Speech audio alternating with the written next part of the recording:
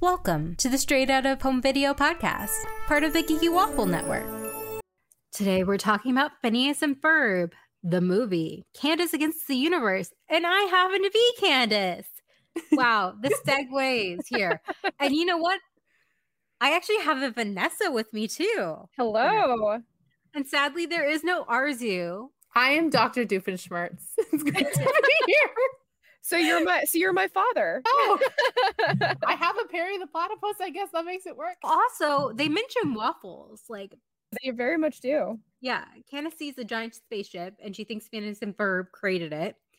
So she's like, oh, for all I know, they're just making big waffles with it or something like that. I was like, shout out. The shout outs are abundant. This is our movie. I also love that that's the story she sticks with. She's like, oh, it could be this, it could be this. And then she's like, wait, there's no waffles in here. Like, she was really hoping for some giant waffles.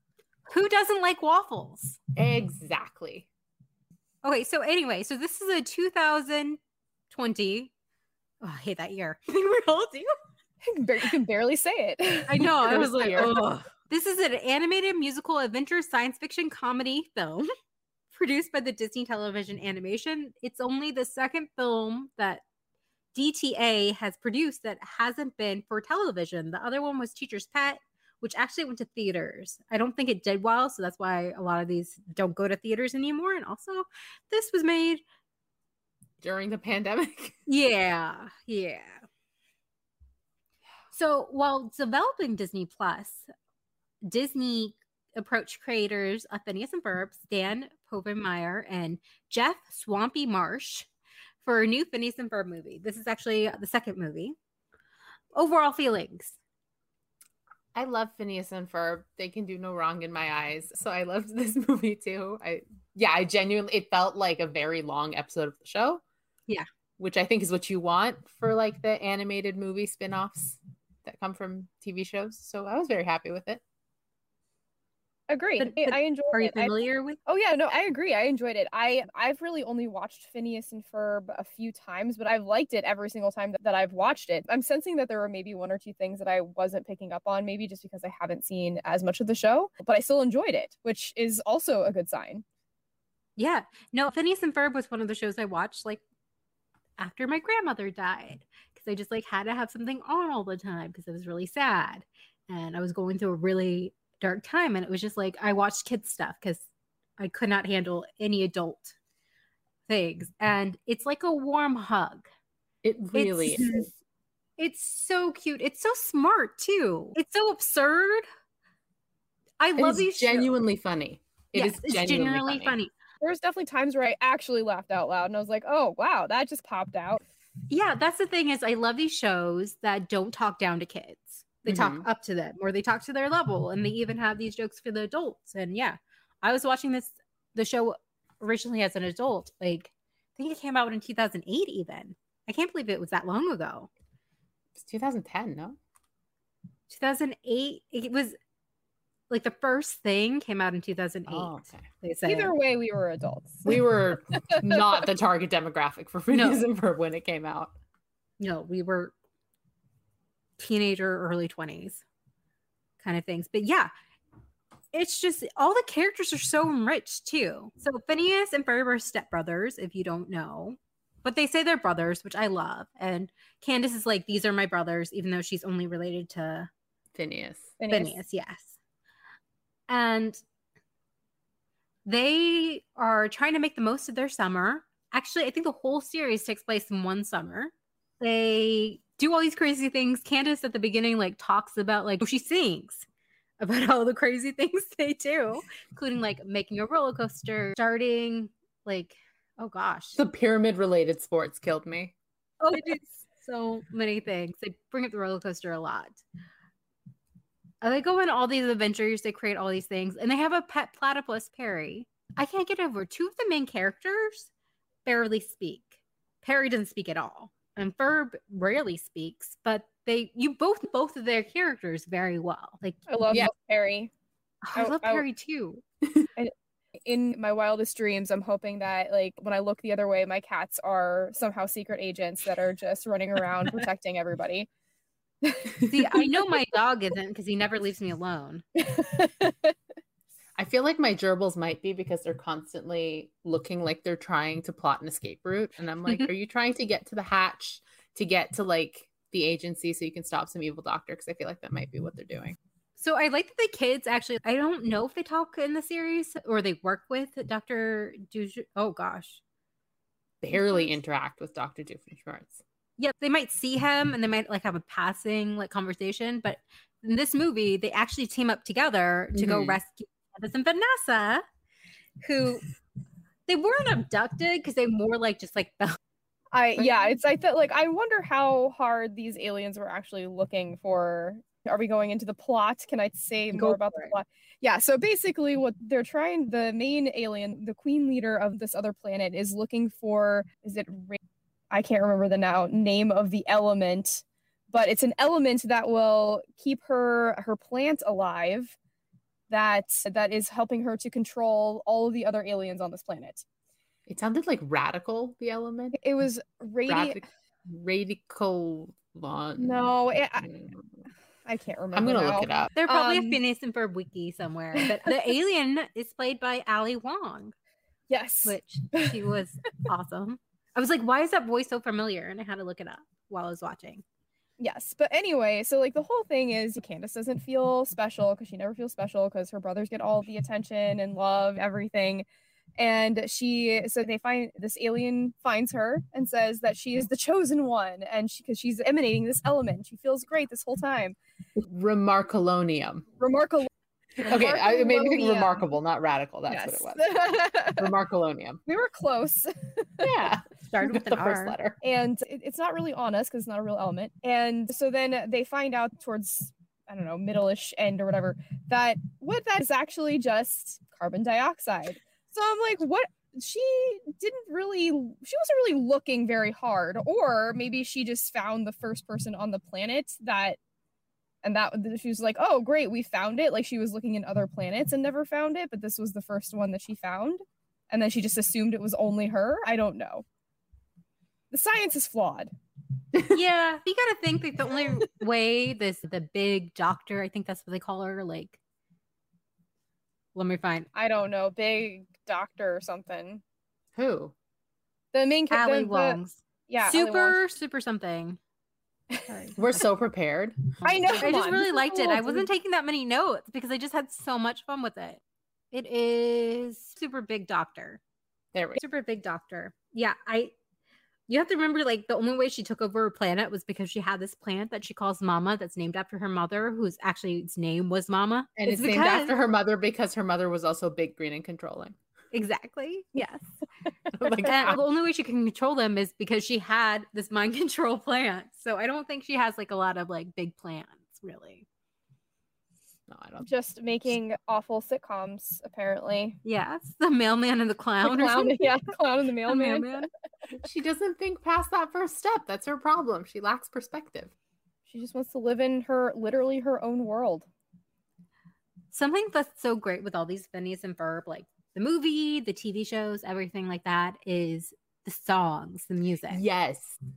I was just thinking, I love the music in the show, in this movie. I was like humming Candace's opening song until the next song kicked in. Then that one got stuck in my head. I love Doofenshmirtz's jolting song. That felt like a personal attack, though. So like that's not a verb. Like Doofenshmirtz, but that went into this whole like tirade in my mind of, is Doofenshmirtz supposed to be representing the millennial generation, and if so, is that really how they see us? Like this terrible, like just hunched over, slightly sad, unhinged. I think Gen X maybe because he has a teenage daughter. Yes, see, I was going by that timeline too. As soon as you bring in adulting, that's when it starts feeling like that's very true too. But he could be. He's like one of those parents who's trying to stay in touch, but he's like slightly out of touch. Generation. The window isn't quite there. He said something. He's like, I'm older and bolder. Got this ache in my shoulder. I keep my medical records in this little folder. And I'm like, that's so my dad. I cringed because I have a folder over there with my medical stuff in it. Why is this a bad thing? Why is it bad? You're just prepared. I know, but he's like the dorky supervillain dad, and I'm like, I guess that's the character I relate to the most. Okay, that's not. You know what? That's not bad necessarily. You know what? You're right. In this day and age, the man owns an entire building. He built a spaceship, which he calls something else. I don't remember. Space but Travelinator. It's always a something-inator because it's branding. And his device was the thing that saved the entire world. Basically, without the chicken replacer, nothing would have worked. So he's the hero of this story. He's the hero. It's like, I know Candace is in the title. Yeah. Sorry, Candace, but Doofenshmirtz is actually the hero of the story. Candace used the chicken replacement thing at the end. It was her, like... Yes. Incorrectly, though, first. Yes. We all need help sometimes. I like that the settings for the chicken replacement device were, like, the one that replaces the whatever's in front of you with the nearest chicken. The settings are nearest chicken, Beverly Hills adjacent, and then the furthest chicken. And I don't know why, because he doesn't ever seem to leave the tri-state area, so I don't know why Beverly Hills was a concern. But and what does that mean? Do you like change places with a chicken in Beverly Hills, or do you just transport to Beverly Hills, or like what is this situation? Oh, that's true. There's no chicken in there, so are the chickens even involved? But I guess it's not Beverly Hills because they could have just used that then to escape the planet. That's true. I don't know. I have questions.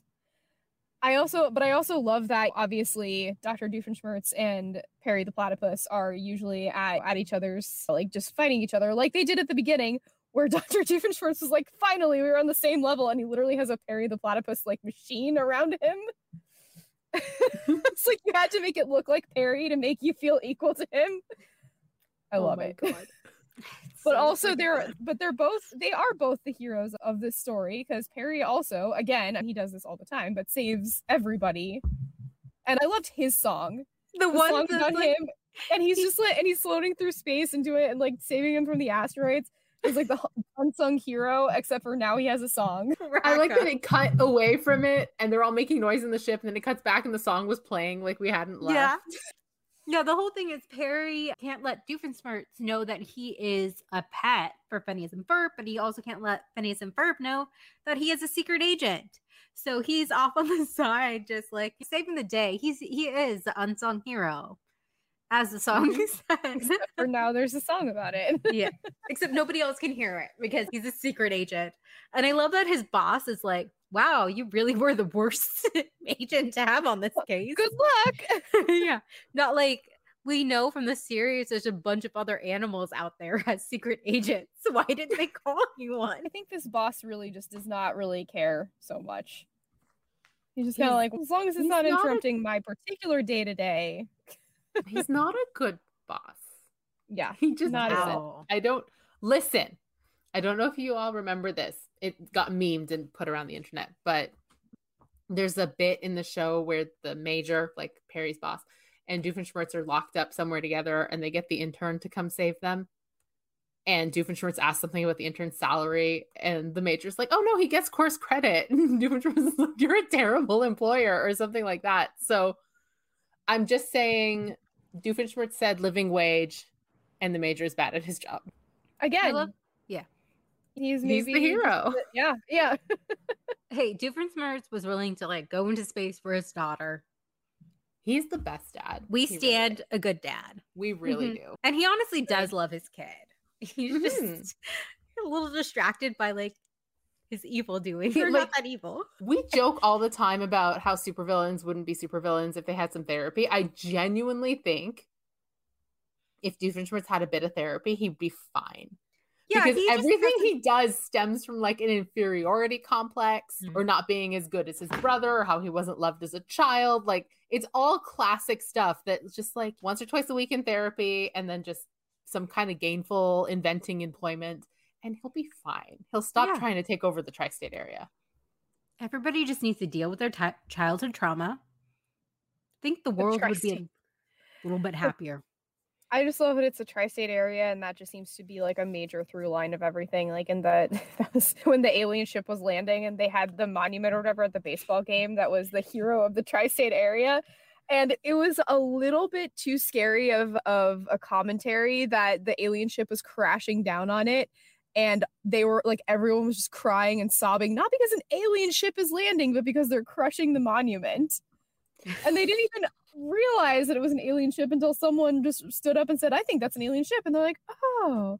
I'm like, I don't know if I'm ready for this social commentary at this current moment. I did love that the founder was last name Tri-State.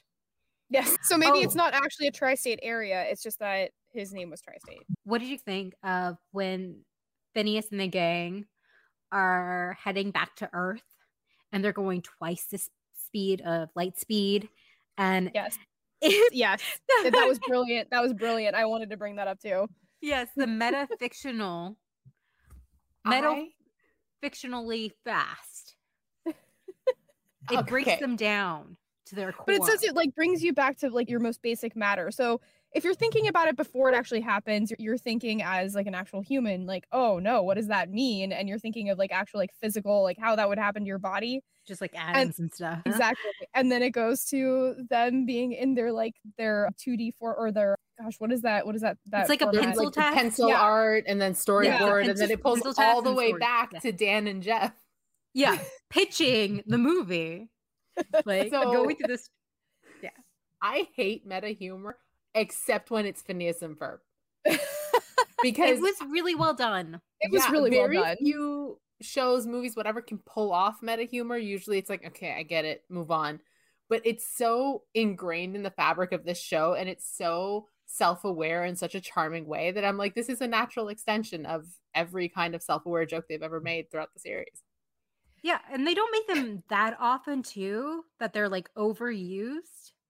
So that helps as well. And I really love that like one of Ferb's very few lines is we're never talking about this ever again. Yeah, no, that was great. And I think that there were a couple of things that worked really well in this that were great just because it caught you off guard because it was moving so quickly. Like that one, it was like they did it and then you're like, wait, what would that entail? And then all of a sudden it was just happening and it was hilarious and because it was unexpected. Like the other one, and again, this is probably something that a lot of people would have probably did catch before it happened, but for some reason, again, it just happened so quickly. It got me. Was the nearest chicken thing when he was trying to go back to Earth, and they're like, "Wait, we're gonna do it," and then all of a sudden they switched with the chicken that was right next to, like that didn't occur to me at first because I was just like, "Oh my gosh, how are they gonna do this?" Like, and then they were talking about the chicken thing, and then that just happened, and because I was not really even thinking about it, the joke landed really well. Yeah, it's just so freaking good. I loved it. Ugh.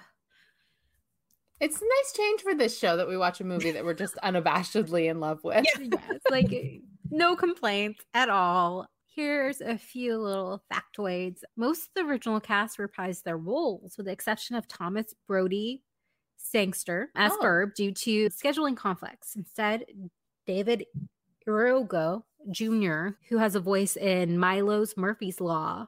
Same creator. Same creators. So yeah, they kept it in the family. And honestly, I couldn't really tell because honestly, Ferb doesn't have that many lines that his voice is very iconic, even though like I'm familiar with Thomas's work. I couldn't tell. But I had looked it up, so I do. Yeah. I love that his like the girl he has a crush on is played by the same actress of his love interest in Love Actually. Which is so cute. Wait, is it? Oh, now you think it's cute. Now cute in that regards, but I still hate Love Actually. All right, we can't go down that wormhole. No. Please refer to our episode about Love Actually if you want to know what we're talking about. We're all actually agreeing on something. We all love this. For the record, Candace called their relationship creepy in our Love Actually episode. He wasn't dealing with his grief in a healthy way. Anyway. Okay. So this is actually the most that Ferb has ever spoke before. Maybe Thomas just didn't want to do all these lines. Who knows? I'm joking. He has 17 lines.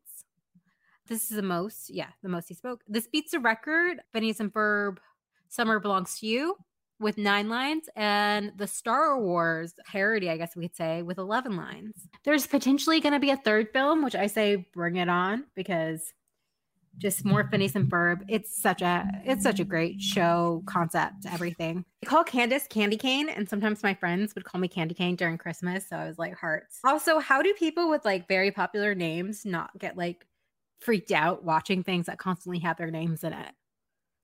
Like, I don't get it. What do you mean by that?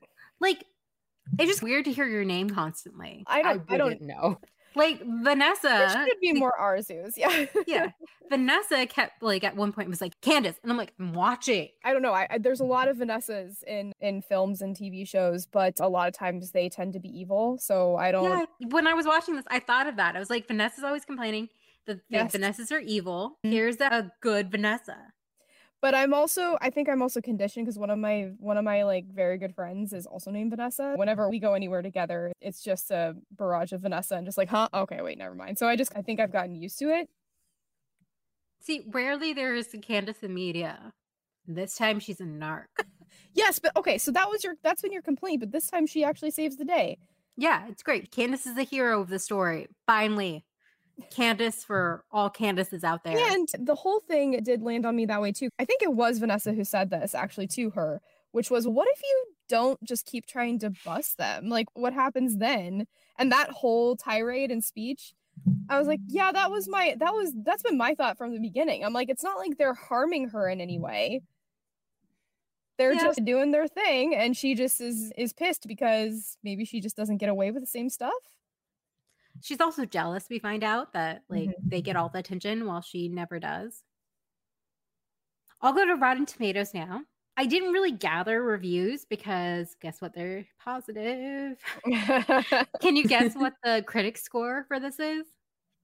There's 19 critics score. Okay, Vanessa? 86%. 100%.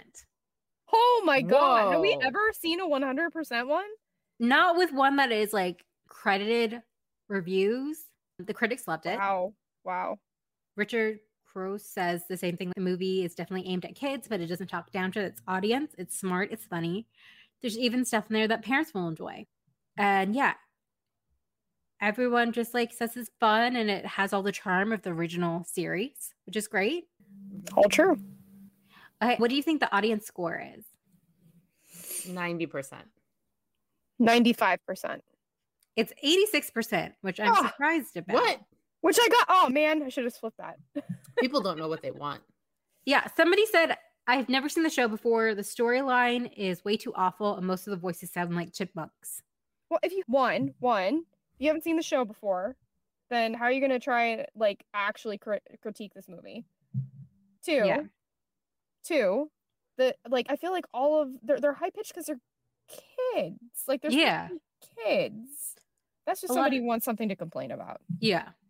I don't understand why you would watch it if you haven't seen the show. Or if you're not doing a podcast about it. Yeah. Because again, I haven't seen a lot of the show, but I've at least seen some of it. Like I know the gist. Yeah, like the characters and everything. And even with that, again, like I said, it was still enjoyable just because it's like I don't know why you're like were they going in expecting something Oscar worthy or what? I have no idea. It was a lot of fun overall. Agreed. It made me cry. As a big sister with a younger brother, I got very emotional when they gave her the best sister mug. Aww. And then she pressed a button and it was like all of these things that drove her nuts. But they're like, but you were there and we loved having you there. And I just started crying. But yeah.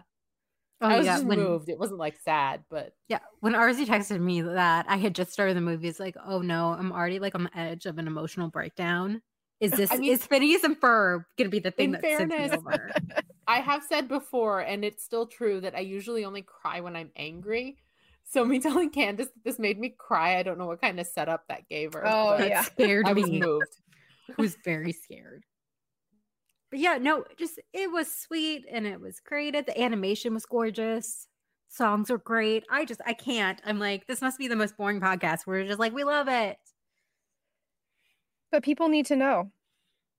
And I feel like it's like apt that one of the last home videos that we have to cover is the Phineas and Ferbs because we like originally started, I think it was like our third episode, Phineas and Ferb into the second dimension.